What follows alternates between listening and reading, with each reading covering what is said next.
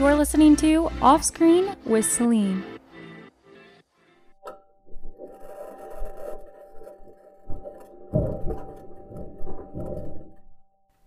What you are listening to right now are some of the first sounds ever recorded on Mars.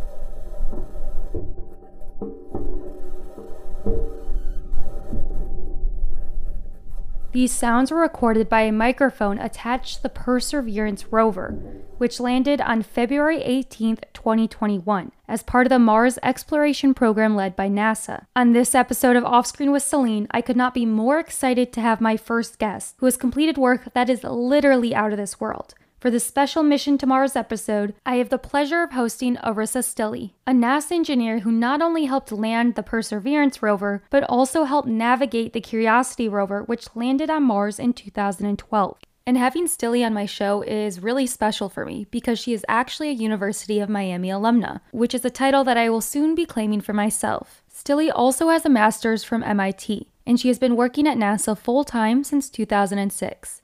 Arissa, thank you so much for joining us today. Can you tell us a little bit about yourself? I work at the Jet Propulsion Laboratory, which is part of the NASA family when it comes to building and flying spacecraft and doing research and development related to space technology. I have been there for about 14 and a half years. So for some context for our listeners, the Jet Propulsion Laboratory's primary function is the construction and operation of planetary robotic spacecraft. On February 18, 2021, Arissa's team from JPL helped land the Perseverance rover in Jezero Crater on Mars. The rover was initially launched on July 30th, 2020. According to NASA, the goal of the rover is to, quote, seek signs of ancient life and collect samples or rock and regolith, which is broken rock and soil, for possible return to Earth, end quote. So Arissa, can you elaborate a bit on why this mission is so important? Why are we trying to study Mars? So I think Mars is really interesting to us to study because of how similar it is to Earth. It's in a similar range to the sun. We believe that it once had more activity on it geologically, that it used to be covered with oceanic, water that might have been similar to the water we have here on Earth. And if we can understand the history of what happened there, I think it can teach us something about the evolution of our planet. And it continues to help us understand sort of how the history of our solar system and now things that we're even looking at outside of the solar system came to be. So essentially, the main goal of the Mars exploration program is to study the planet and see if there is signs of past life. And this program has been going on for many years. In August of 2012, Curiosity rover landed in Gale Crater on Mars. So why did NASA choose Jezero Crater as the landing site for the Perseverance rover? So it's very clear from a geologic perspective that there are these river channels that had come into this area, deposited all this sediment. And essentially, Jezero Crater includes a lake bed that scientists believe has been filled with water and dried out at least a few times. If life did exist on Mars in the past, there's a good chance that it would have been preserved in this lake bed. And so that's what the mission is hoping to find. We would have been interested in going to Jezero, or we have been interested in going to Jezero in the past. But when we decide where to send missions, the first is, well, what's the objective of the mission? And the second is, where can we get to from an engineering safety perspective? We couldn't have landed the Curiosity rover in Jezero Crater because the location itself has so many hazards from a landing perspective. So what changed? Why were you able to land Perseverance where you could not land Curiosity? The Perseverance mission was the first mission that, as part of the entry, descent, and landing technology, we flew something called terrain relative navigation. And that was the ability to take pictures while we were on the parachute during landing and use those pictures, compare those pictures to a map that we had loaded on board for the rover or the vehicle to localize where it was, which reduced the error in where we were in the map. We then could tell the rover, okay, now that you know where you are, we're going to tell you what the safest places were based on all the studies we did on Earth. That's how we enabled landing in Jezero Crater. Okay, so clearly there have been some major technological advancements since Curiosity was launched. So why does the technology look very similar? Why does it look so old and rugged? A lot of people think about the technology we send to Mars and why it's so old or so slow compared to even our smartphones today. And a big reason is because we're sending hardware that we consider to be rad hardened or radiation hardened, meaning it's protected and proven to be protected from energetic particles that can hit it in space and cause bits to flip or cause software to fail. That makes a lot of sense. Now that we discussed some of the more technical aspects of the mission, I want to get into the good stuff, what it was like to be part of this mission. But first, can you explain the time delay between what had happened on Mars and when you and your team were then receiving images and status updates from the rover during its descent? Yeah, the way to think about that is an Earth year, the time it takes us to go around the sun is 365 days. It takes Mars about twice as long to go around the sun. And we lap Mars about every 26 months is how that works out. Depending on where we both are around the sun, it can be anywhere from 7 to 22 minutes. The day that Perseverance landed, based on where the two planets were relative to one another, it happened to be 11 minutes and 22 seconds. So the day before we landed, or the day we landed, when we sent a signal to the vehicle and then waited for a response, that would have been 22 minutes. I can't even imagine how suspenseful that must have been, having to wait for that signal, knowing that the fate of the mission was already determined, even if you didn't know what that was yet. Can you explain what the experience was like? Take us back to that moment for you and your team. So we were all connected online, even though, 23 of us or so were in one room together upstairs at JPL, and then a set of people downstairs in the main control room that you see in a lot of the landing footage.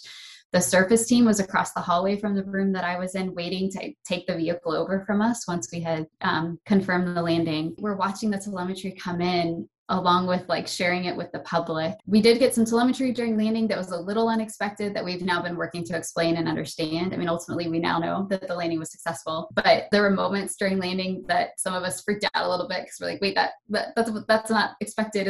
Are we going to be okay? And we've landed this type of system one time successfully before with Curiosity mission. So there's always that part of you that, until you're safely on the ground, is nervous that we could have missed something this time and it's not going to work. I just told you how treacherous Jezero is as a landing site. And so the next thing that we were all waiting for with bated breath was the first image from the rover that would I'm actually getting a little emotional talking about it, that would show us, no, really, you landed safely. You're not half propped up on some giant rock. And within a minute of landing, I think we had that first image from the hazard cameras on the front and back of the rover. And so that was like the final, okay, we nailed it.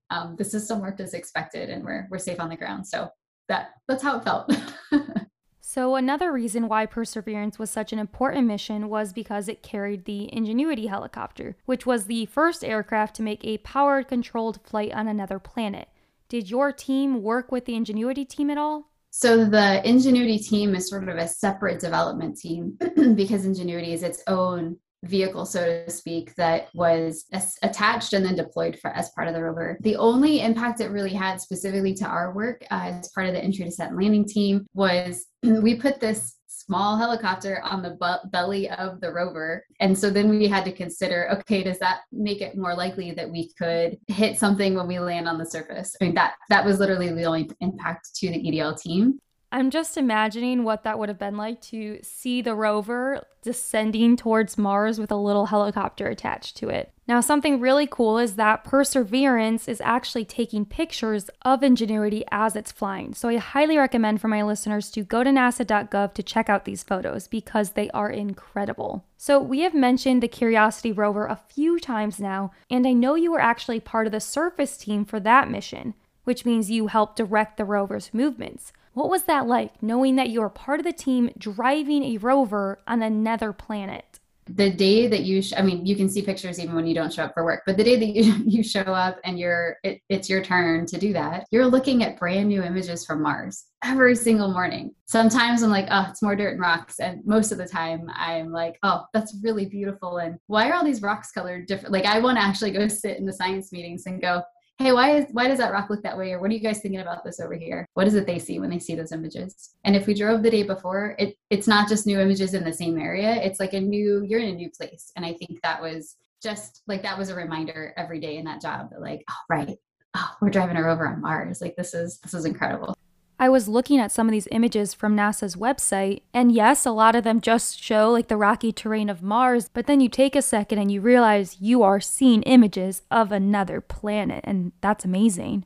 So what are the next steps for both you and the Mars program? I'm still working with the Perseverance EDL team to work on the reconstruction, which is where we look at the data from landing and try and learn as much as we can from that to enable the next mission to be successful. I have started working on the next Mars mission called Sample Retrieval Lander, SRL, which is part of the Mars Sample Return Campaign. And part of my job there, my main job there, is going to be to help put together the project story for how we are going to test and validate the system that we are going to build to do the job. It's a partnership with ESA, the European Space Agency. And the idea is that we basically have to land both a small fetch rover that can go retrieve the sample tubes that Perseverance will be collecting, as well as a rocket that can get them back off the surface. And then the idea is that once we've been able to do that, those samples will be transferred to an orbiter that ESA is providing, and that orbiter will then bring them back to Earth. Given the time that it takes for us to build that next project, mission, hardware, and get it there, and the partnership with ESA, I think it's on the order of 10 years. So there have been a lot of firsts these past few weeks. We have the first sound recorded, the first helicopter flown on Mars,